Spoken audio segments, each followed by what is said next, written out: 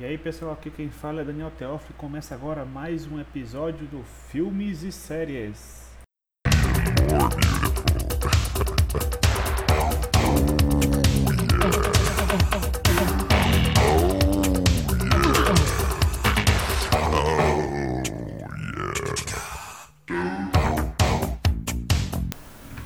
Stranger Things é um seriado que tem agradado bastante, me agradou a mim também. Gostei muito da atuação das crianças, principalmente da atriz Millie Bobby Brown, ela que fez a Eleven. O seriado começa com os 4 garotos, Will, Dustin, Lucas e Mike jogando RPG.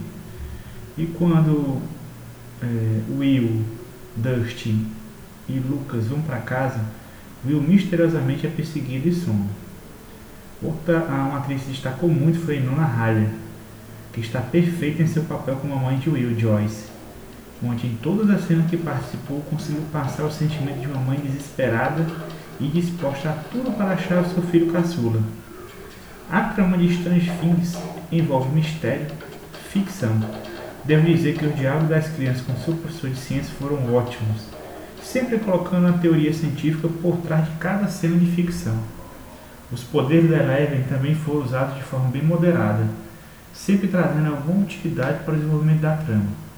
O efeito visual agradou bastante, principalmente no episódio final, onde vemos de forma clara o monstro em sua luta final.